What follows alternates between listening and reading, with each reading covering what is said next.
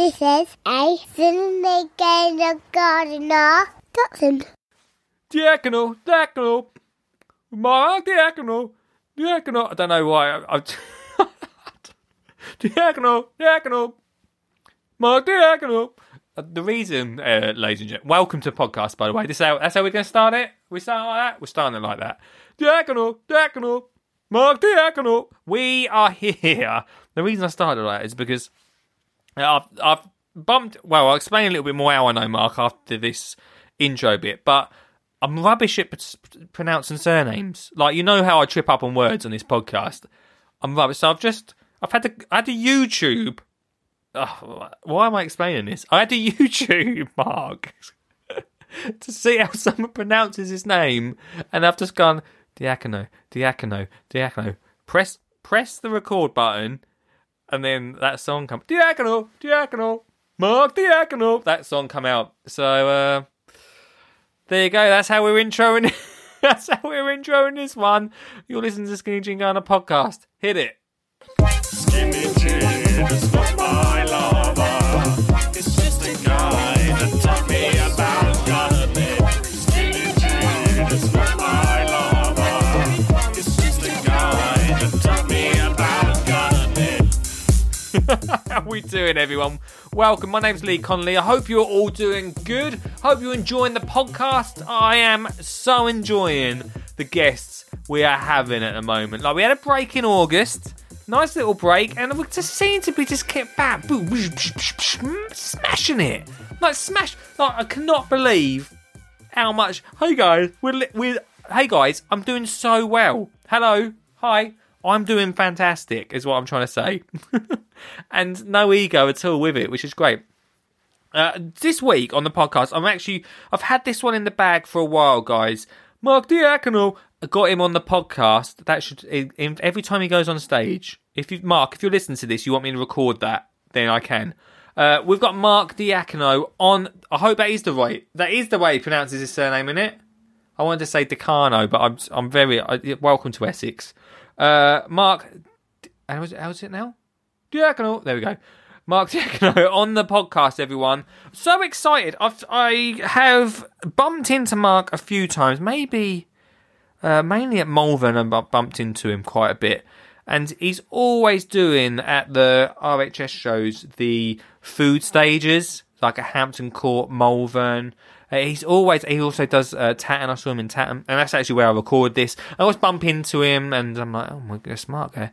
And we've not really conversed too much. And then at Tatton, I thought, I can't keep bumping into him and just doing small talk. We proper sat down and chatted. I always knew he was a nice guy, right? But actually managing to spend some time, because when you're at these shows, you're running about, from especially Tatton, we're running around everywhere. Mark was always on that stage, absolutely smashing it.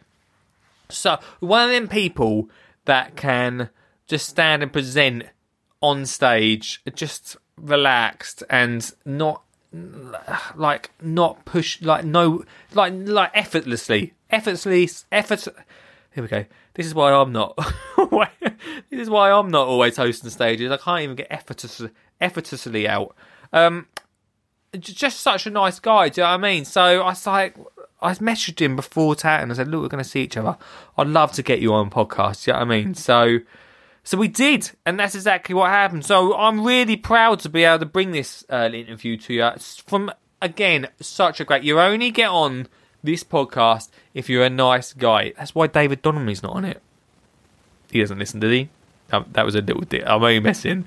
He's not going to come on, is he? This is the guy. I'm not doing him a song. I'm not doing him a Monty song. Forget it.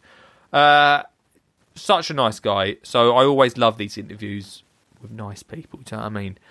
So look, I'm just going to say, look, here it is. This is everything you need to know about Mark and just how he got into this whole world of gardening. And he's got a new book out, which he mentions on this interview. So look, I'm just going to let the interview do the talking.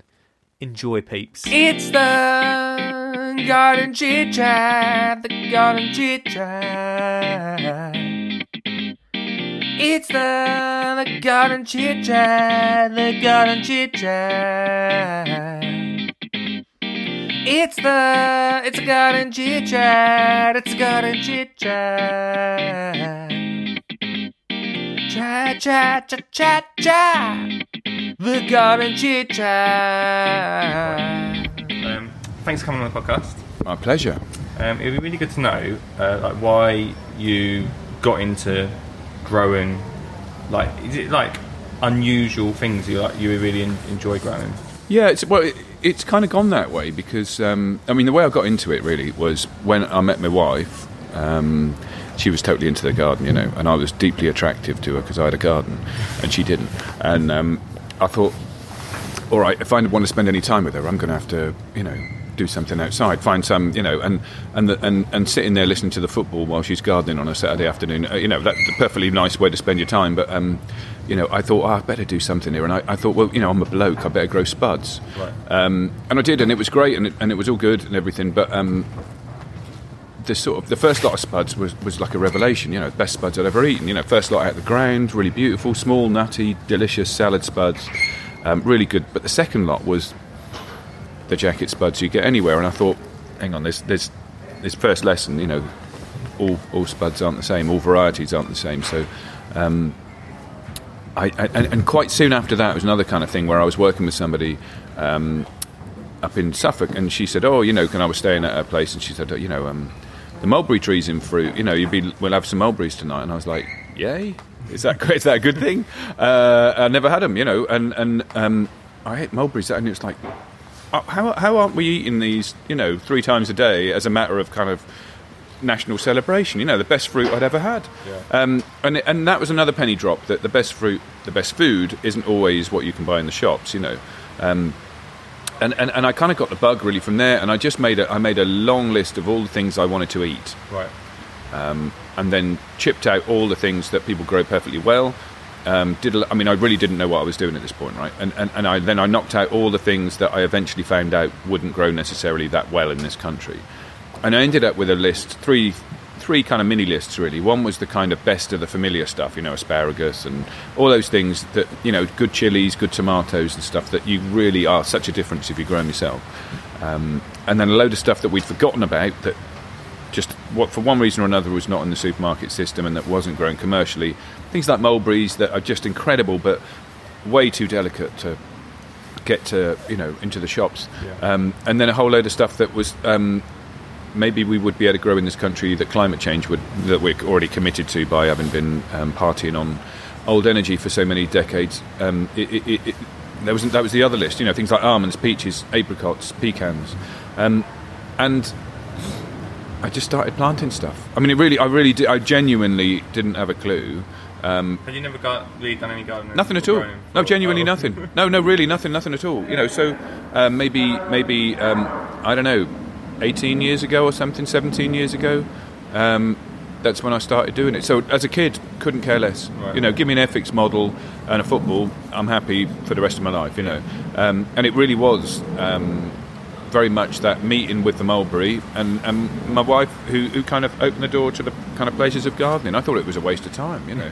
I genuinely, you know, if Gardener's World happened to be on the telly on a Friday night, you know, channel hopping, I remember really clearly thinking, if I ever enjoy watching Gardener's World, something really awful must have happened to me, you know. And of course now, like every idiot, I love watching it, you know, and get a lot from it and all of that. So there was no great history of it. I came at it very much from being a greedy sod who loves eating good food and realising that this is the only way to really get the best of everything is to grow it yourself, and also get stuff off other good producers. So that's totally how I got into it. And now I spend my life doing it, you know, growing it, cooking it, writing about it, photographing it. What were you doing for a job at the time when you first started getting into it? I had a consultancy where I was advising local authorities and government agencies, but on a kind of national scale, about managing the countryside. So, you know, we did, and the kind of collection of consultants I was working with, we would do something like, we'd do the landscape assessment of Devon, Cornwall, Norfolk, Suffolk, that kind of thing. Identify all the kind of mini landscapes, of which I think there were 500 in Cornwall, for example, and to that we would attach all of these kind of ways that we thought it was good to manage those particular parcels in such a way as to maintain the character of the countryside and maximise the kind of ecological benefits that was coming with that. That might be everything from encouraging farmers to do certain things with whatever payments, and to putting in kind of planning things that we thought were useful to encourage, so that essentially to stop the countryside becoming one great swathe of very similar homogeneity, which is, of course, the thing that's affecting our food, our countryside, all sorts of things. So that's what I did, which sounds related, and I guess it is, but it's at a very different kind of scale, and that was great. I enjoyed it a lot. Mm-hmm. But I never meant to give it up, but I started writing a blog, and in 2002, and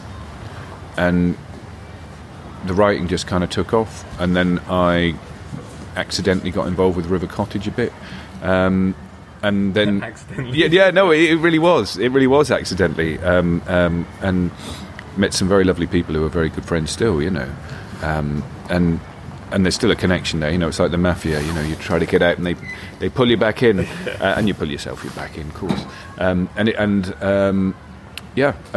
that's it. It kind of just had its own momentum after a while, and I really loved it, and I love the photography side, I love the writing side, and that's a great thing about a blog, I think, is that like podcasts, nobody's born great at this stuff. It's a really good way of discovering and kind of evolving a way of communicating and how you feel about stuff and all of that kind of thing, in a way you hope that other people enjoy. And then essentially I learned how to write, I hope semi-interestingly, Well, free blogging. Yeah, totally that. In a way that I think podcasting isn't an inferior thing to, national radio or whatever, or local radio or television, but it's a really good tool for refining some kind of craft and kind of developing any kind of voice you might have, because nobody else commissions you. No, yeah. You know what I mean? If you want to make a podcast, you make one. If you want to be on something, you do. Same with a blog. You just write. Be crap. It doesn't matter.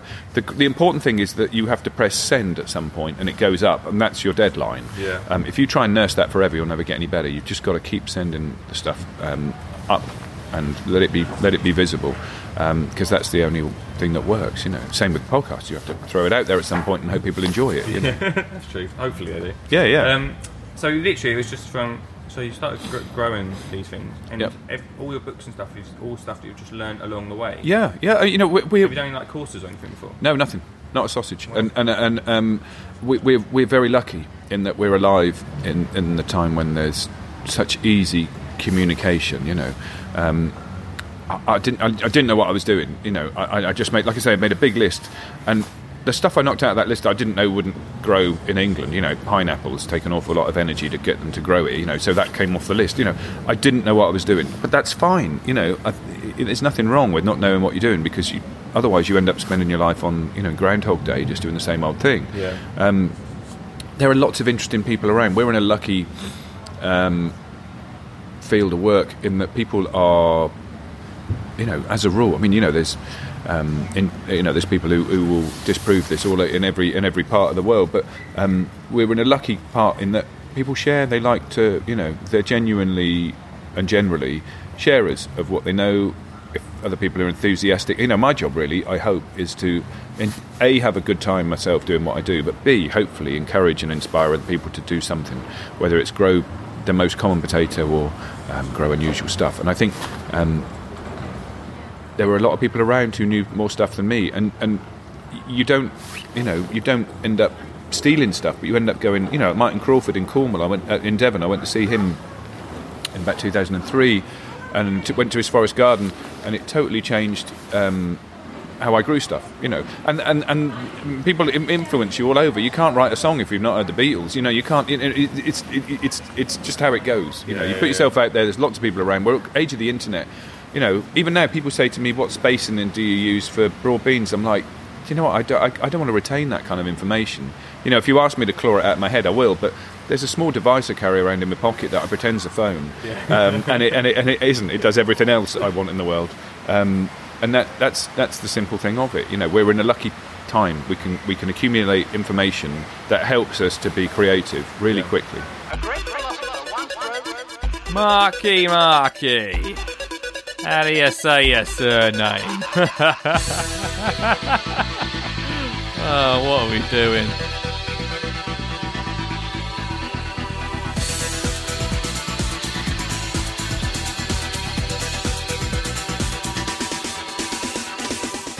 Diacono. His name's Mark Diacono. His name's Mark Diacono. His name's Mark Diacono. His name's Mark Diacono. His name's Diacono. Lovely.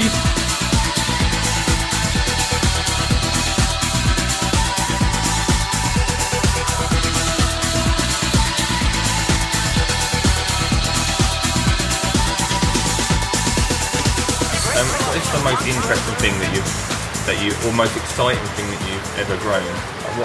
What is that one thing you think? Well, that is pretty cool. Pretty cool. I think there are two things. I think. Am I allowed to? Of course, yeah. Yeah. Great, hooray. The Szechuan pepper, I think, is the one that, because it's so pleasurable. You know, you can't grow the familiar black pepper in this country. It's tropical and grows in Kerala mostly, and all of that. But it's you can grow Japanese Sancho pepper, Nepalese pepper, and Szechuan pepper here, and growing that for the first time, picking your own pepper, you know, and the scent from the plant, the leaves, as well as the pepper itself was just incredible. But I think, even maybe slightly weirder than that is pecans. Oh yeah. Yeah, and it came about accidentally. My daughter, when she was dead young, 5, 6, we bought her a globe, and a friend of ours was just on the. He was from the States, but he was back in Seattle. He was skiing in Canada, and we had got the globe out to see where Trent was, and I put my finger on it, and I said, "That's where Trent is." And then I did that, kind of sweeping move with the globe, going, "Hang on a minute, we're on the same latitude." And he'd been talking about these pecans that were in the same area, and I thought, "Hang on a minute. I wonder if we can grow pecans here," because they're from the southern states, from the river basins of the southern states of America. And so I planted a load, and for about 4 or 5 years, they did nothing apart from throw down roots. Right. And I thought, this is a waste of time. And then they suddenly went boom, and I remember strimming underneath them. And it was a hot day, and I sat down leaning against this pecan tree, looking down the orchard, and there's about 40 of them, thinking, I may be the first person in the history of the planet to be leaning against the tree trunk of a pecan tree, looking down at the pecan orchard in England. How weird is that? And it's really odd. And you think, well, that's nothing really to do with me.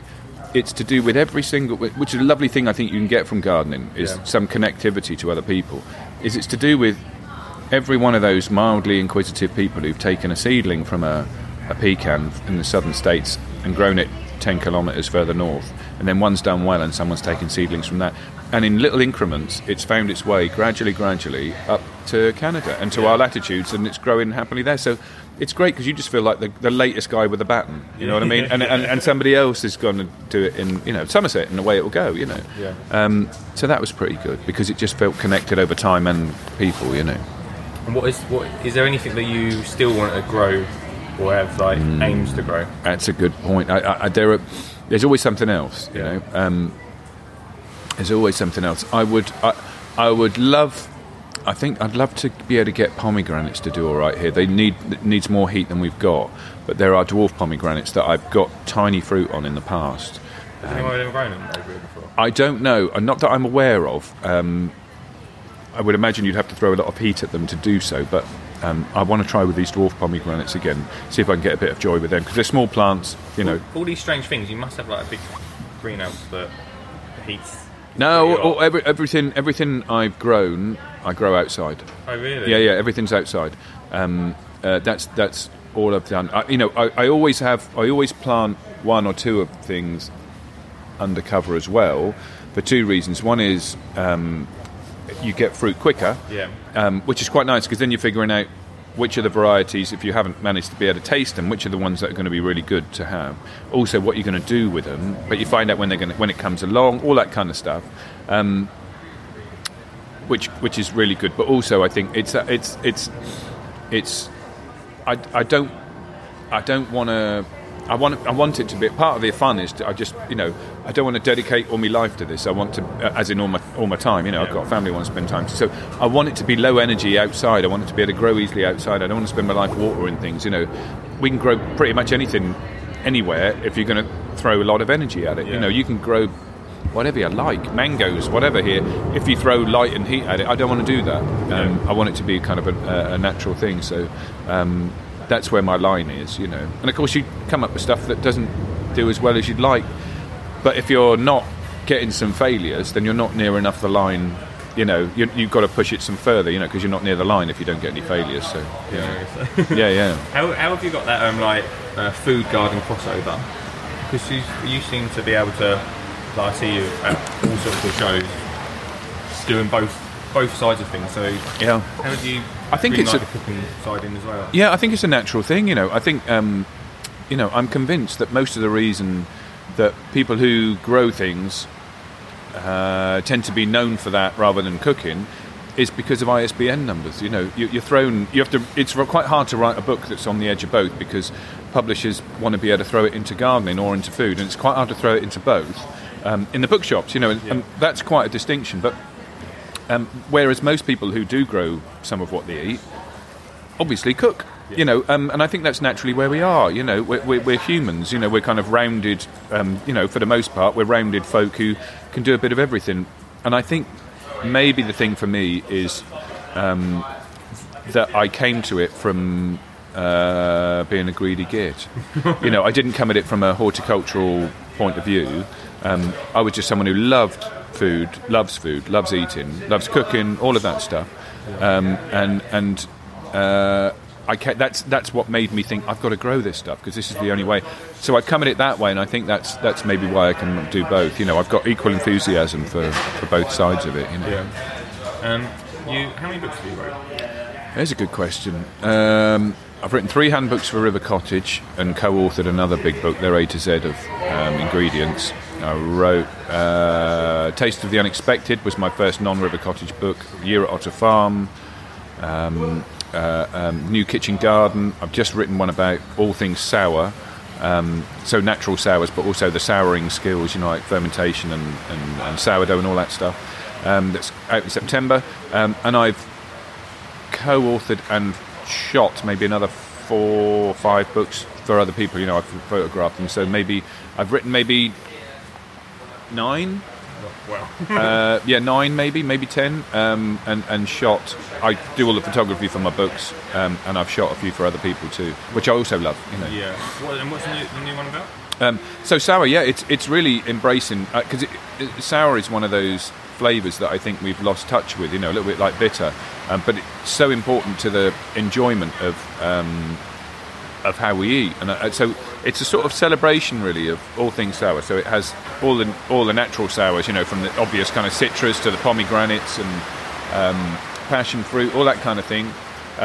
The souring that other cultures use, things like dried mango, amchur powder.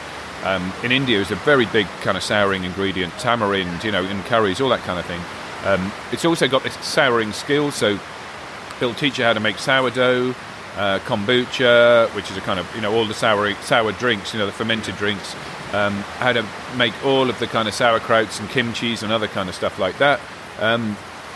Acidic cheeses, how to make vinegars, but it's also how to use sourness to become a better cook. So the ingredients is the really high thing in that. So that's September, and that was a real pleasure to make. Really enjoyed it. Yeah. Available in all good bookstores. September. Yes, indeed. Yeah, and it's got this lovely. I said to the book designer, I said, Matt.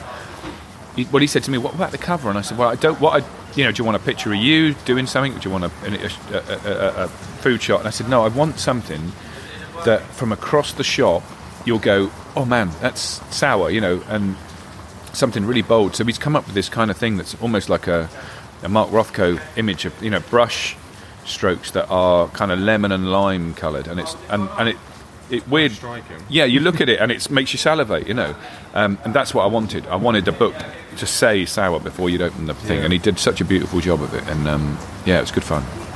Final question is, what's next? Yeah. What's next? Very interesting question, because I think the rest of the year really is given up to Sour. So I'm doing lots of shows and food festivals, other festivals. Good Life Experience, all that kind of thing. Abergavenny, books signings and all of that kind of thing, which would be a lot of fun. Next year, I'm one to myself, because you make plans, don't you? And they have a habit of doing what they like. So I'm not sure there'll be another book, because that's what I love doing. Going to be planting a lot of more things next year than I did this. Doing lots with the RHS still, which I really enjoy. More of the same, Yeah. I keep thinking I ought to have a more coherent strategy, but every time I do that, things hit you from the side in interesting ways of varying kinds, and you end up doing something differently interesting. So there are plans, more stuff to do with all of the nursery, which we do seeds and plants and so on, but they We can't even talk about that. Oh well, that's it. Because I think it kind of occurred to me way later than it would, a sane person, that if you're writing about all of these unusual things, why wouldn't you start to make them available to people? So that's what I do. At Otter Farm, the nursery sells, everything from the best of the familiar, the really delicious varieties that I like, to the less familiar stuff like Japanese pepper and all that kind of You thing. buy the plants and seeds. Yeah. All online, and that's great, because then people don't have to go, where do I get this stuff from? So hey, you can grow it Nice yourself. link then, isn't it? Yeah. People don't have to travel around trying to search out what you've wrote about. Exactly. It's that whole plot to plate thing. I think it's so important. Because so often people want to grow stuff. They grow it and then you go, what the hell do I do with this? And there are so to have somebody who can say, hey, here's some recipes. Here's some ways of using this. You're really actually going right from the seed all the way to the belly. Yeah. No. Totally. Yeah. Exactly that. And I think that that's what I do. I think it's what most people do, and we tend to specialise, and that's really fine. But I think that's that's how I am. I want to, because I like I say, I used to write about it. Where do I get the stuff? Okay, I want to start a nursery, and then you do that, and then people go, well, how do I use it? And it's just a natural progression. All parts of the same thing. So basically, you're putting it out there so people stop asking you. That's it. So I get a bit of quieter life. That's the plan. Yeah. Stop nagging me. But I enjoy it. I enjoy every bit of it. So yeah. Awesome. Thank you for being on the podcast. It's a total pleasure, Lee. Thank you for asking. It's great. Cheers. Cheers, Steve. The Garden Chit Chat. And there we have it, everyone. Do you know what? I would absolutely love to get Mark back on, and he's one of them guests. There's some guests that I don't really spend enough time with, and I just feel like they deserve a lot more time, and we just chat about other stuff as well. So we may see Mark back on the podcast in the future. It'd be fantastic to have him back. But look, while we're at it, while you're here, go check out his new book. I think I've not got it yet. It's bad of me. I'm going to get it. All right, fine. I'll buy one. But do you know what he's done, which is really fantastic, and it's such a great idea, is that he's put 3 different price tiers on the book. So it's affordable for everyone. That is such a great idea. It's free for schools and I can't really... Let me have it. Wait there, guys. A great philosopher once wrote, Marky. How do you say your surname? Oh, what are we doing?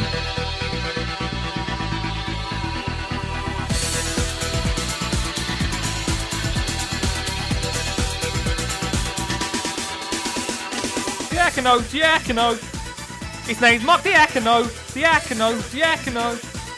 His name's Mark Diacono. His name's Mark Diacono. His name's Mark Diacono. His name's Diacono. Lovely. Here we go, right. If you go onto his website, there is 3 different prices. One is full price for those who can, cost price for the low wage, and then free to charities and other organisations, individuals. You've got to email with a bit of background, sure, but that is so fantastic that he's getting a book out there. He just wants to get the info out there, which is fantastic. So it's affordable for absolutely everyone. Go check it out. I will give it a review at some point, probably on the YouTube channel. I'm going to go and buy it right now. I'm an organisation, so that sort of ticks a box, right? And I'm not organised at all, you're right. Go check it out. Go and buy it, guys. It's a great book by a great person, and I hope you agree. Let me know in the Twitter, on the email, wherever you want to get in contact, what you think about Mark. Also, let him know that you've listened to him on the podcast. That's always nice. And if you want, go give it a 5-star review. You know, you can say. I always say review it, but just make sure it's 5-star. Even if you think it's rubbish, just make sure it's a 5-star, because I don't know. That's what really matters, isn't it? That's the stars.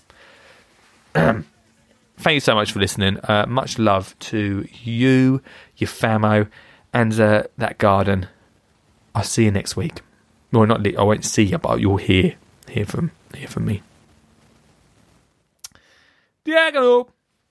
Migration. Skinny Jim is not my lover. It's just a guy that taught me about gardening. Skinny Jim is not my lover. It's just a guy that taught me about gardening. Skinny Jim is not my lover.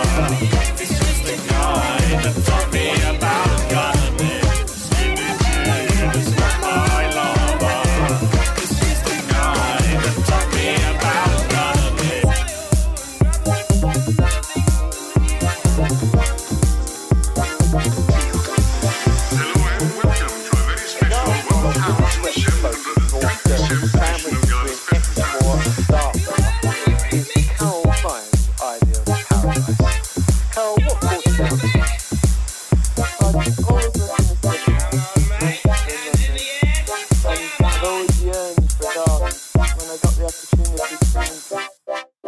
This is a Cindy Gainer Gardener. Dotson.